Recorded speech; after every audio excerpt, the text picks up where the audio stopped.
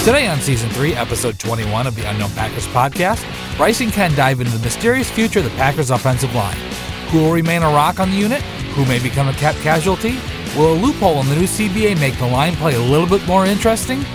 Listen in as Bryce and Ken address listener questions, talk Funchess in the number 2 receiver position, as well as how this draft will impact Goody's legacy going forward. There's a lot to unpack in this episode, so grab a seat, grab a beverage, and relax. And now it's time for Talkin' O-Line on tap.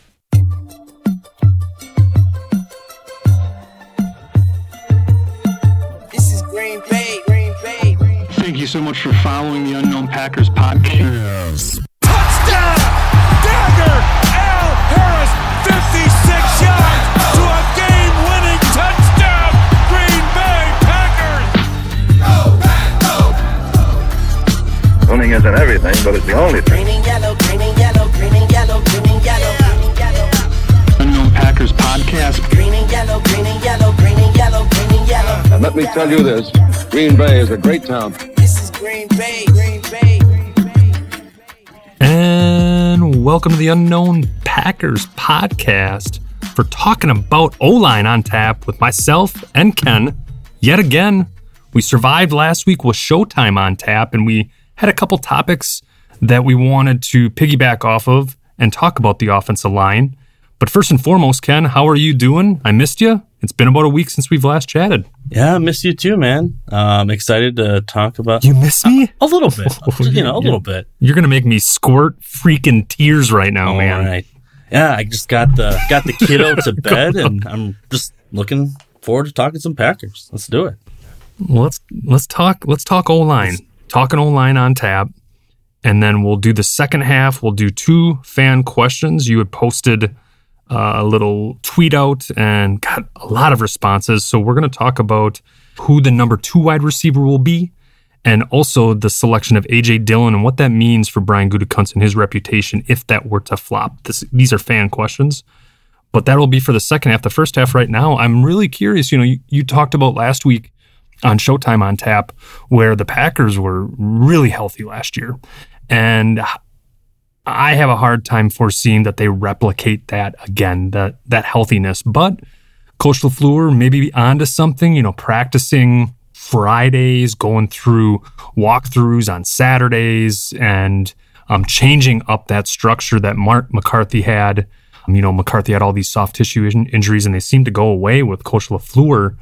But the Packers really didn't do anything, I feel, on the surface to that bolster their offensive line. But David Bakhtiari said that in year 2, they're going to be a force to be reckoned with all along the line. But first and foremost, who do you think will be the starting 5 on opening day? Well, I think the starting 5, or at least for opening day of camp, are going to be similar to what we saw last year. You're going to have Bakhtiari, right. You're going to have Jenkins, you're going to have Lindsley, you're going to have Billy Turner, and not the same. And then I forgot our buddy Ricky Wagner will probably get every opportunity to start at right tackle. Brought in on a 2-year deal. I believe it's an $11 million deal over 2 years.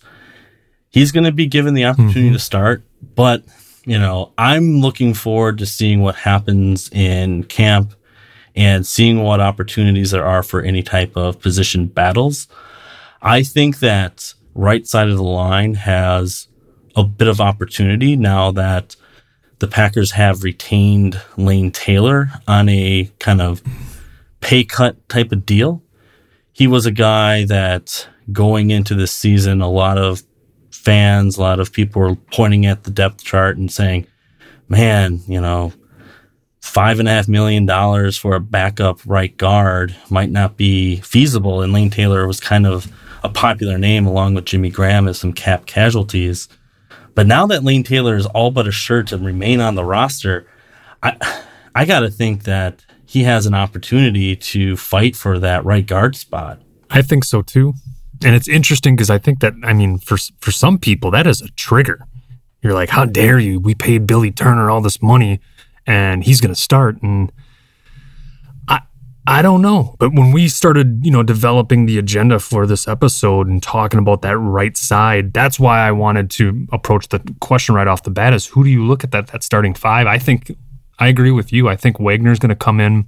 Interesting enough, when we were doing the research, drafted the same year as David Bakhtiari, 59 picks later in the 4th round to the Baltimore Ravens. So that Milt Hendrickson connection with the Baltimore Ravens. But he had been hurt for most of, hit the second part of his contract that made him the highest offensive tackle in the league that he signed with Detroit. But in Baltimore, I mean, he was as steady as they go. And then Detroit, I mean, the wheels just fell off. So I'm really curious to see if he can stay healthy. But man, they could have, Gutekunst and Russ Ball, Hendrickson, they might have gotten a bargain with Wagner.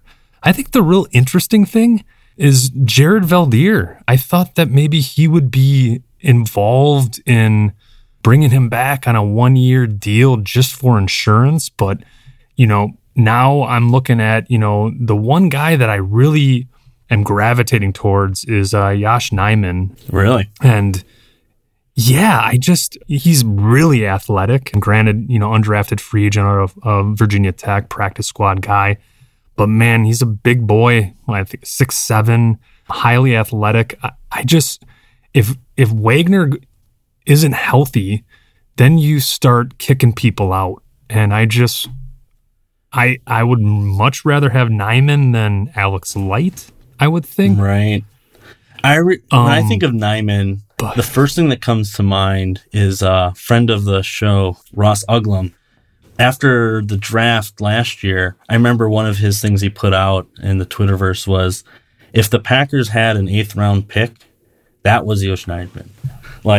Because he liked him a lot. He fell in love with him. His RAS score, I believe, was off the chart. Yeah. It'll be interesting. I think he has a chance to maybe be one of the swing tackles on this team.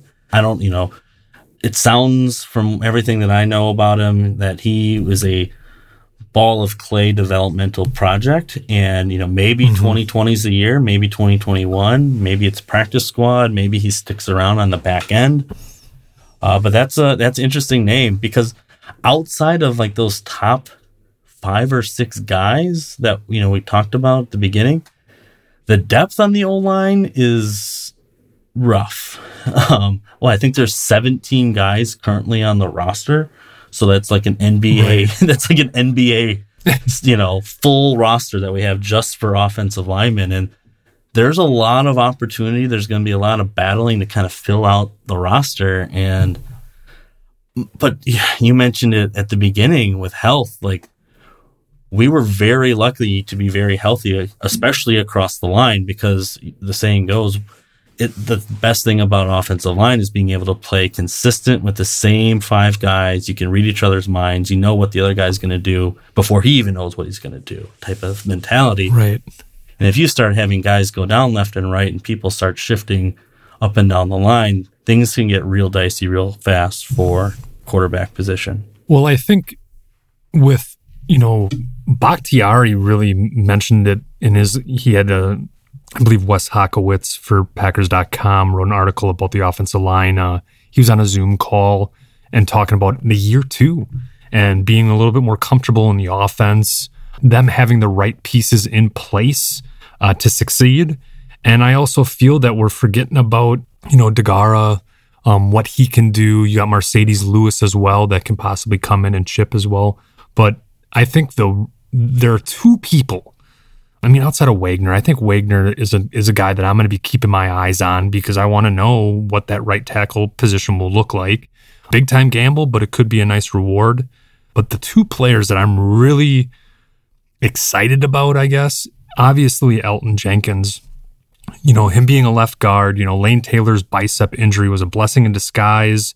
Elton Jenkins took that job and did not look back. He's a budding superstar. I want to say when it's all said and done, that'll be the best selection by general manager Brian Gutekunst. But he was a left tackle in college. He was a center in college. Was not a guard. He played more at left tackle, or he played more at center and played more at left tackle than he did at guard. So he was predominantly a center. I'm sorry for clarification purposes. Was predominantly a center, but I think he had 7 or 8 games that he started at left tackle, and then there was 4 at guard. So he's a guy that I feel that is so talented, that just understands the game that I feel like you can move him wherever. And I know you don't want to because he seems like just the greatest left guard and him pairing up with David Bakhtiari. But I think he is that chess piece along that line if injuries start to occur. Think about this. About this really quick. Ahead. I have to jump in here with do Elton. it. Like, he was dominant. That's the only way to put it in 2019. He was dominant.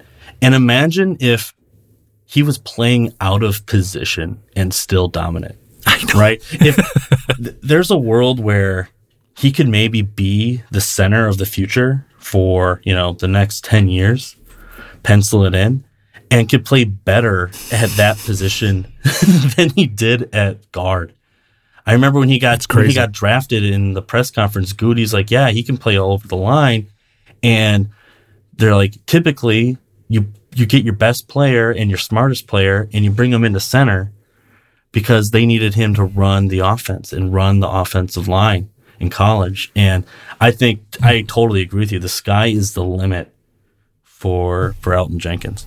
I'm glad because, doing, prepping for this episode and making sure, dotting our I's and crossing our T's, Elton Jenkins, there's just something about him. And I think that seeing some conversations on Twitter about, he's a left guard. I mean, I just think that's narrow-minded, in my opinion. I don't think you move him for the sake of moving him, but you can it allows some flexibility with possibly Corey Linsley not coming back next year, 2021, free agent. But the second thing that I want to talk about before we talk about the expiring contracts of David Bakhtiari and Linsley with you is Lucas Patrick. I feel like people don't talk about just his journey. Undrafted guy out of Duke, rookie workout, practice squad, elevated to the 53. Every year he's gotten better. He played, he chipped in at center. I think he is also that versatile chess piece for that offensive line. It boggles my mind that not enough people are talking about Lucas Patrick. He signed a 2-year deal in December worth, I think, $3.6 million. That was, that kind of went under the radar because, both in December of last year, the Packers did some sneaky cap saving moves to make things a little bit more open for this season by stashing some of that money in 2019. And the deadline to do that is December, right? The calendar year December. Yeah. So they renegotiated Rodgers a little bit, or they restructured Rodgers a little bit, moving some of his bonus around. And then Lucas Patrick, signed a sneaky 2-year extension. So he's got 2020 and 2021 under the books. And he's got a $1.3 million cap hit this year. Like, the guy can do it all. Like, and he's a guy, to your point, who been Mr. Reliable, practice warrior. I think Rodgers called him out several times over the years as a guy that can, has stepped up and can fill in when needed. And I think he's a huge, huge part of kind of a insurance policy, if you will, for injury along the line. And you need guys like that. You need reliable backups in this league because injuries are going to happen. Well, and not only injuries too, but then you also look at these contracts that are expiring with David Bakhtiari and Corey Linsley. And we talked about it, in Showtime on Tap. What is your gut? We got salary cap extraordinaire. What is your gut? You mentioned that you believe that Bakhtiari and Linsley would come back. I mean, they both led their positions respectively with block win rate. Bakhtiari had a 96%, Linsley had a 98%, and then also Elton Jenkins, I believe, led his positional group too for block win rate, which means how dominant they are. And I'm kind of wondering with Linsley, maybe I just kind of bypassed it a little bit, thinking that Jenkins might be there. But what do you look at when with those expiring contracts? So going into this draft, the 2020 draft, I was the one banging the table saying, not wide receiver, not inside linebacker. The number one need of the Packers is offensive line. Because I was looking at exactly what you're talking about. You had Bakhtiari, Linsley, and Bulaga, who were 3 starters, all either expiring with Bulaga or about to expire, with Bakhtiari and Linsley now being their last year. I'm like, you need reliable guys to potentially replace them, or at least to be able to hedge against them leaving. And if prices do get too high, you've got replacements. And yeah, we took 3 guys all in the 6th round. Hopefully one of them hits. But if I'm looking at this, I said it at the time, I listed Bulaga, Bakhtiari, and Lindsay. I'm like, one of these guys will probably come back. Maybe 2. And now that, I've had some time to think about it, and, we've made some signings, had some draft, I'm thinking Bakhtiari is a guy you have to get done. And, with all the other names that are out there and what the cap's looking like for 2021, and who knows what that is at this point, because it could go down, it could stay the same, it could go up if they do some really crazy negotiation magic, but all this COVID-19 stuff has to play itself out and how that's going to impact the league. I think Lindsley's gone. It would be really tough, and especially because there's, of the guys that are on this roster that are not, penciled in to be starters today, most of your strong candidates are your interior line type of guys. And so you can move an Elton Jenkins over to center, or you can have a Jake Hansen, who you just drafted as a true center in the 6th round. Maybe he's the center. Or Lucas Patrick. Absolutely. Lucas Patrick could, fill in at, any of the interior 3 spots. Absolutely. Billy Turner might be one of those names where I know he got a lot of criticism first year of his deal. This is, he's definitely going to be on the roster this year. You can't cut him without it being negative cap move. Like, maybe he doesn't make it past into his 3rd year, and you got to figure out something on the right side. They drafted 3 interior guys, and we'll see who gets a step up. But right now, my money is on Bakhtiari coming back, Lindsay walking, and you got to replace him. Wow.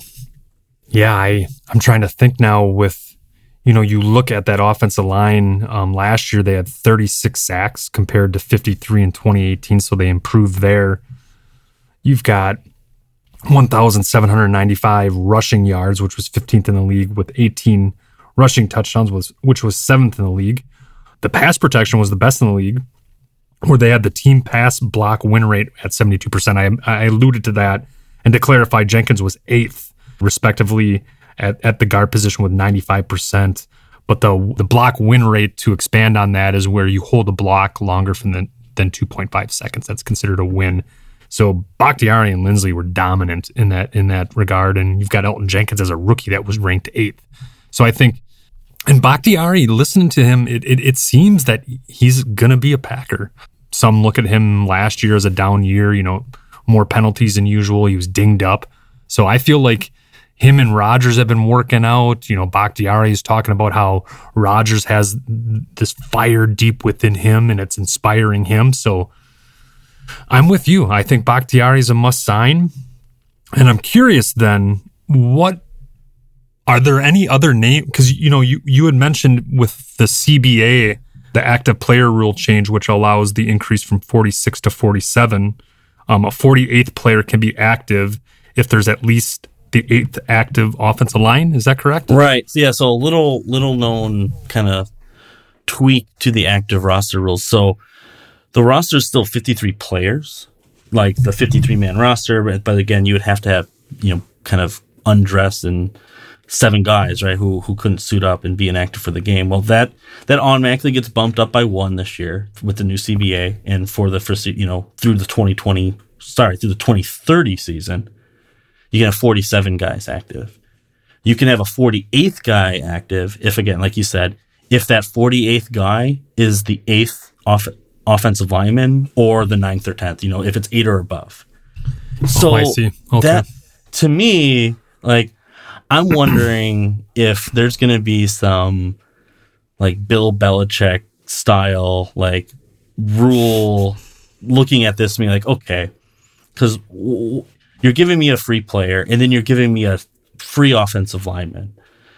Like, I'm wondering if there's, like, room for, like, fitting a guy, like, just a run, just like a mauler, right, in the run game. You sub in a guy whose only job is to come in on goal line, and he's this humongous guy that you can just run behind because you literally have a free spot on your roster that you didn't have to use, and it's only reserved for offensive linemen. So I'm just wondering if there's going to be some sort of creative gamemanship that we see this year, taking advantage of the extra offensive line rule. Because you can have 9 or 10 active if you want, but there's basically, if it's an offensive lineman, you get an extra one. Wondering what's going to happen. That's crazy. Yeah. The thing that I've been enjoying, this is our 3rd episode that we've recorded together. We had the one guest episode, Salary Cap on Tap, and then last week we did our 1st episode. There's all these not silver linings. There's all these little takeaways that I'm learning from you, and that CBA rule is definitely one of them. We're going to take a quick commercial break, and we'll be right back with the second half of our fan questions. Go Pack Go. This episode is brought to you by Sonic Transformation. Here at Sonic Transformation, we believe that every good audio project starts with a good foundation. We want to help you build that foundation. Whether it be through commercial products or things you have around the house, no job is too big or small. We can make your podcast sound the best it can with what you have and a little nudging along the way. No equipment? No problem. Our consultants can help you get set up on your budget and in your space. Do you already have an established podcast but don't have the time to edit or just wish it sounded better? We can take care of that for you as well. Check us out at www.sonictransformation.com. Again, that's www.sonictransformation.com. Sonic Transformation. Your sound refined. Go, Pack, go!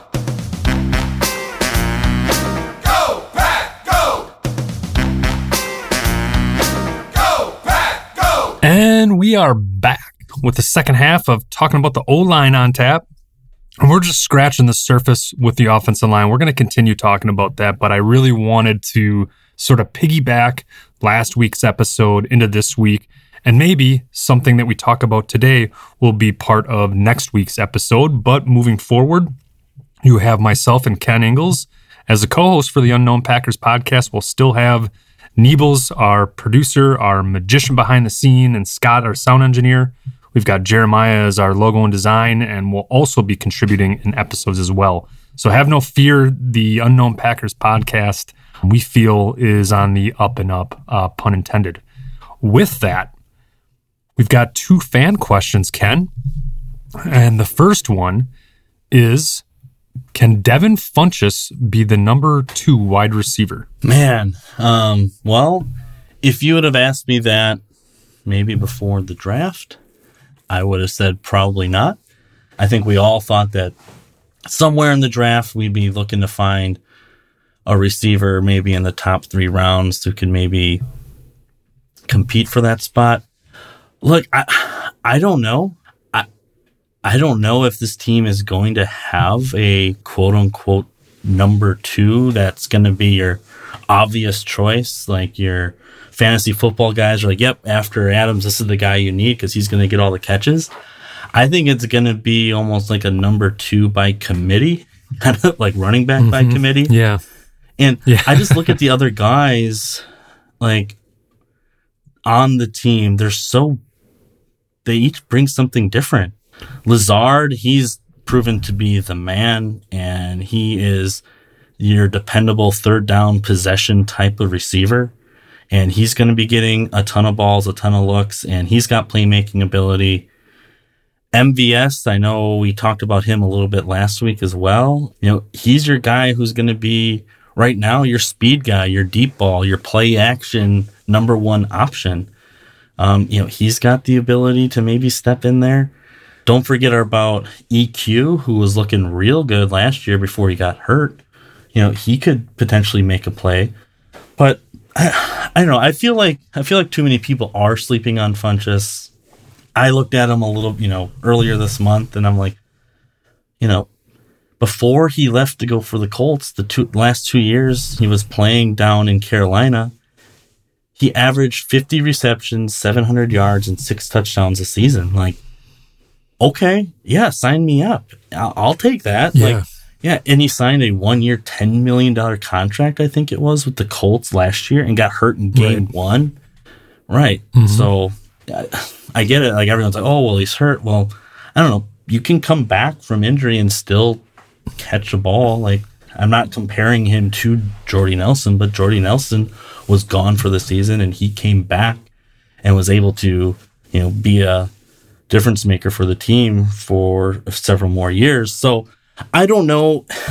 I'm curious to get your take on where Devin Funchess fits in this depth chart, because we haven't talked about it at all. So I'm really curious. No. I think it's a sneaky sign by Gutekunst. I think it's a shrewd move again, buying low on a guy that was really solid, more of a red zone type of guy. But man, he's got the case of the dropsies that really scare me. So I think that, with Rodgers, I think those two can connect. I think that Funchess has a chip on his shoulder. I think he wants to prove that he belongs. I mean, correct me if I'm wrong, he was a former first-round draft pick. Either that, late first or early second with Carolina, if memory serves me correctly. But I more look at it like, I like how you phrased it, number 2 by committee.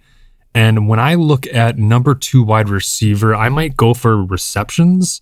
And if that's the case, it's Aaron Jones, in my opinion. Sneaky. And I mean, he finished with 49 receptions. I think he can definitely eclipse 50. Year 2 with Matt LaFleur. You've got A.J. Dillon in there, which will be our second question. But I just look at Aaron Jones and what he can do catching the ball out of the backfield.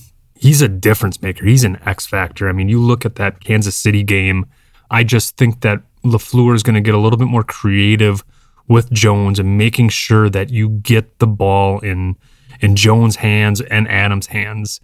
So I'm not expecting a lot, but I would love to see, 6, 7, 8 touchdowns, him being that red zone threat that he was in Carolina. What was that game? Didn't he score 3 touchdowns against the Packers? Yeah, I think it was at Carolina. It was with Cam, and I just remember Funchess scoring. Was that his Cam's MVP season? Yep. Yeah, I think. Yep. So, sounds about right. Yeah, I think he had 8. I think he had 8 touchdowns, and all of them were in the red zone, essentially.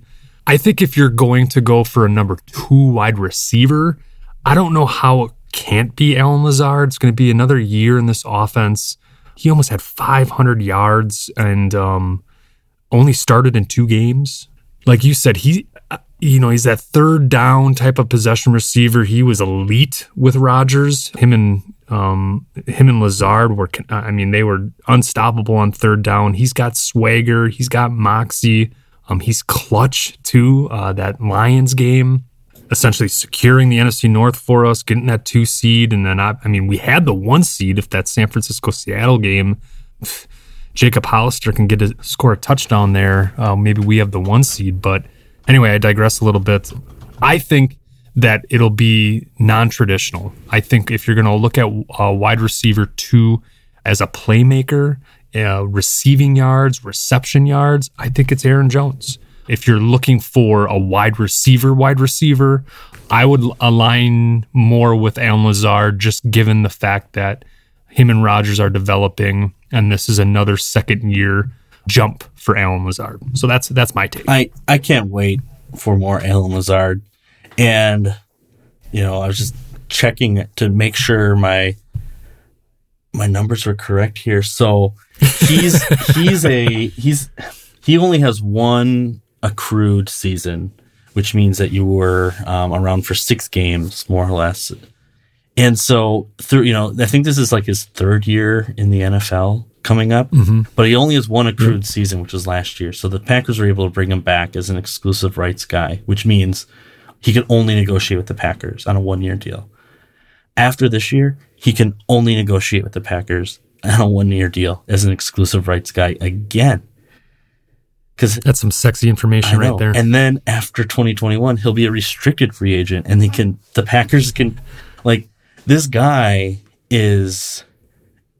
he has the ability to stick with the Packers for a while, and he's the type of guy that you need, who's amazing on the team, that's a little bit affordable, so you can be able to, pay all these other guys like Clark and Bakhtiari and potentially, your man Jones, Showtime, You need I don't know. these guys. You need these contributors, these diamonds in the roughs that you just find on these, super team friendly deals. And don't get me wrong, Lazard will get paid eventually if he proves that he is the man, which I think both you and I think he is. But in the short term, he's going to be rather cheap and catching balls from Rodgers. Yeah, I didn't know, accrued season was another thing that we talked about last week with Dalvin Cook, holding out. He holds out one game in training camp, that he misses an accrued season, correct? Right. If you don't report so, any player who doesn't report to training camp on time, that's not an excused reason. You automatically lose that accrued season, which goes into a lot of factors of the CBA. But the biggest one, the one that we talk about a lot, is what your minimum salary can be. Oh no, sorry, that's credited seasons. Sorry, accrued seasons will be what your status is upon your contract ending, right? So accrued seasons determines whether you're going to be an unrestricted free agent versus restricted or exclusive rights. And so, that's going back to last week's episode, losing one of those accrued seasons would be just detrimental in the holdout in the new CBA. And then that's crazy that we come to this week and we talk about accrued seasons being beneficial to Allen Lazard and the Green Bay Packers. I had no idea that essentially the Packers own Allen Lazard for the next several years. So that's exciting. Yeah, I thought that was a great question. I do think that people are sleeping on Funchess. The one thing that really concerns me is I just remember watching him and him dropping a lot of, and maybe I need to do my due diligence, but I recall Corey Jennerjohn, we had him on from Cheesehead TV, and that was his big concern was Devin Funchess and his ability to catch the ball, to haul that in. So it's something to keep an eye on with him.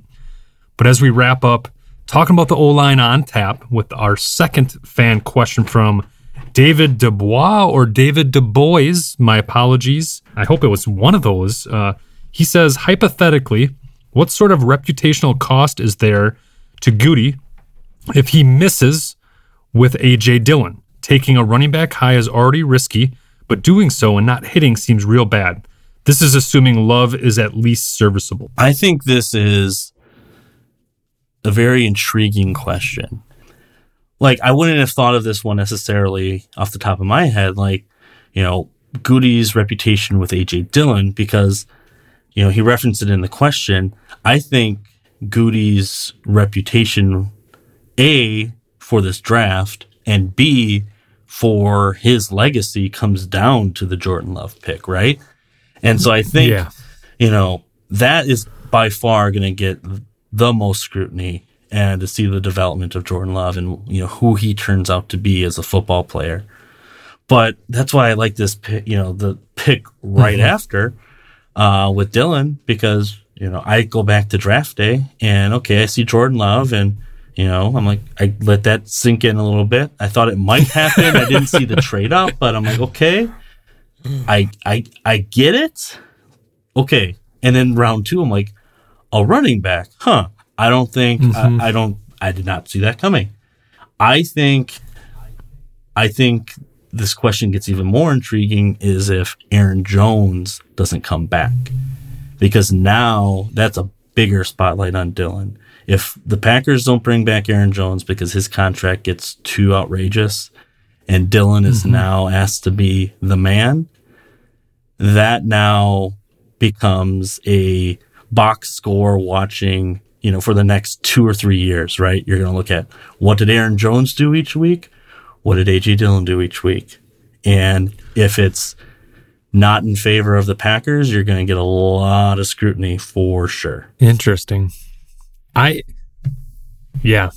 with you on, I thought that it was just a fascinating question, and it's something that I think that we're definitely going to talk about more. I'll admit, when they took A.J. Dillon in the second round, I thought to myself, okay, interesting. I have no idea what Gutekunst is doing now, because I was thinking tackle, personally. And then in the third round, they follow up with Josiah DeGuara, and I was like, oh boy, I really have no idea what's going on. And I don't ever want to do a mock draft again. I don't want to do any sort of draft analysis moving forward, because it was such an epic waste of time. But with A.J. Dillon, I think the more you research on just what a physical specimen he is, he's got coaches from Boston College. I mean, where he put up close to 4,400 yards and like 38 touchdowns. He was the top athlete in Massachusetts. He was the top player recruited, chose Boston College. I see so much of Derrick Henry, just how physical he is and what Derrick Henry meant to, what he means to the Titans and what Dillon will mean to the Green Bay Packers. The more you watch Dillon, I mean, seeing him throw off, players and, just shake off players and just truck 70 yards for a freaking game-winning touchdown against Louisville and Lamar Jackson. As a freshman, nonetheless, I think he was compared to as the most exciting running back next to Ron Dane by several coaches within, Boston College as well. And they even refrained from saying that we felt that as a freshman that he could, do wonders. We still refrain from saying that because, you don't want to, give these lofty expectations. But, Dane was special in college. So was Dillon. I think people gravitate to the fact that maybe Dillon was more of a third round graded running back, and then we took him in the second round. I think that's ridiculous. But I just look at December, January. I look at Lambeau. I look at cold weather games. I look at everything's going to stem from the run. That doesn't mean that they're going to hand the ball off on first down. So everything's just going to stem from the run. And I just think that they're going to be more succinct. And for me, I can't see this pick missing. I think the only way it misses is if he gets injured. I just think that he's such a specimen. The tape speaks for itself. You've got Aaron Jones. You've got this thunder and lightning complement. You've got a very good offensive line that's starting 5. You've got Aaron Rodgers. You've got Matt LaFleur that really wants to instill a more prolific run game. I think this draft was aligning all the wants that LaFleur wants in his offense. But his legacy, that was, like you said, that was after Jordan Love. You don't make that selection if you're not confident in Jordan Love, and you're one game away from the Super Bowl. I know that the Niners essentially throttled the Green Bay Packers, but yeah, it's Love. But so for me, it's if Love hits and Dillon doesn't, I think you're okay. I think everything will rely on whether or not Love hits. Right.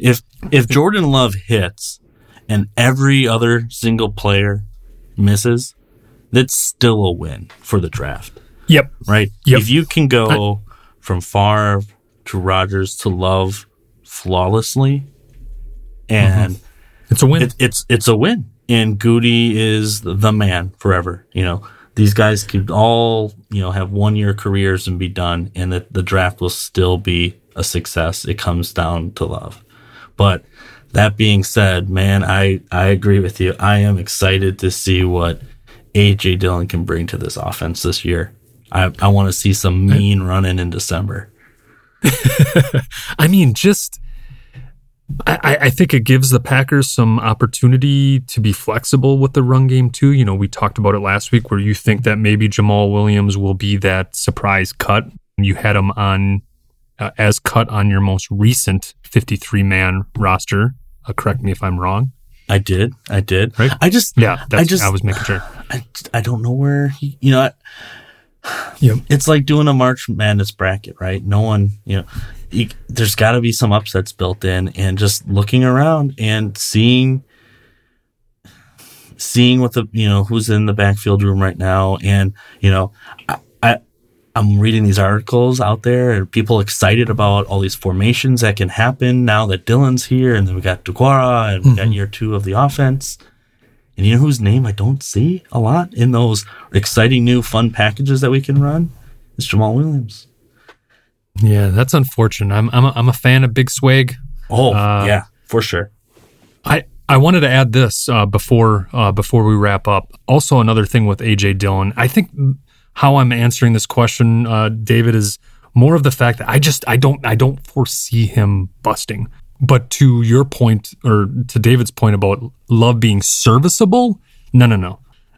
Love has to be special in my opinion. And I think that Gutekunst can get creative, but you also have to look, this is his third year as general manager. You need some big year threes from Josh Jackson, Oren Burks, Marquez Valdes-Scantling, EQ. So, and then you're looking at last year, you need a big jump from Rashawn Gary. You hit on Darnell Savage and Elton Jenkins. We'll see what happens with Jay Sternberger. So this will be interesting this year. But the other thing with A.J. Dillon that's so fascinating is that he's a naturally inquisitive guy. He loves to cook. He is like not amateur. He enjoys photography, travels, and also, even though that they didn't feature the pass game that much out of the backfield, he still made sure that was something that he had in his repertoire. So the little things, pass pro, run blocking, all these different things, Dillon has that. He's a grinder. I mean, he's just a physical freaking specimen. But on top of it, everything that coaches have said have backed it up. He's a humble guy. I think he just fits the culture. Looking at the whole draft, he is quite arguably the most exciting person for me, just because of he's a menace. I mean, just on the football field, he will just lay you out, and in green and gold, in snow, in the frozen tundra of Lambeau Field, giddy up, sign me up. But with that, any last words, comments before we bid adieu until next week? Nothing, man. Go Pack, go. I'm ready, dude. I'm sick of hanging out in the house and whatever. Like I want to see Packers. I want to see what these new guys can do. I'm ready. Giddy up, like you say. Let's go. Giddy up. Well, you and I will definitely be, week in, week out co-hosting. I'm getting excited for training camp, and keep your eyes and ears peeled for our upcoming guest episodes where we talk a little bit more about training camp. But there you have it. Talking about the O-line on tap and addressing fan questions yet again for another week. I'm your co-host, Bryce Christensen. And I'm Ken Ingalls. And this is the Unknown Packers Podcast. Thank you so much for following the Unknown Packers Podcast. You can follow us on Twitter at Unknown Packers, as well as Facebook, Instagram, the Unknown Packers Podcast. You can check us out on our website, theunknownpackers.com, and a variety of different podcast platforms as well. You can also say, hey, Alexa, play the Unknown Packers Podcast. That's right. We're friends with Alexa. Go Pack, go. This podcast was edited and produced by Sonic Transformation. Sonic Transformation. Your sound refined.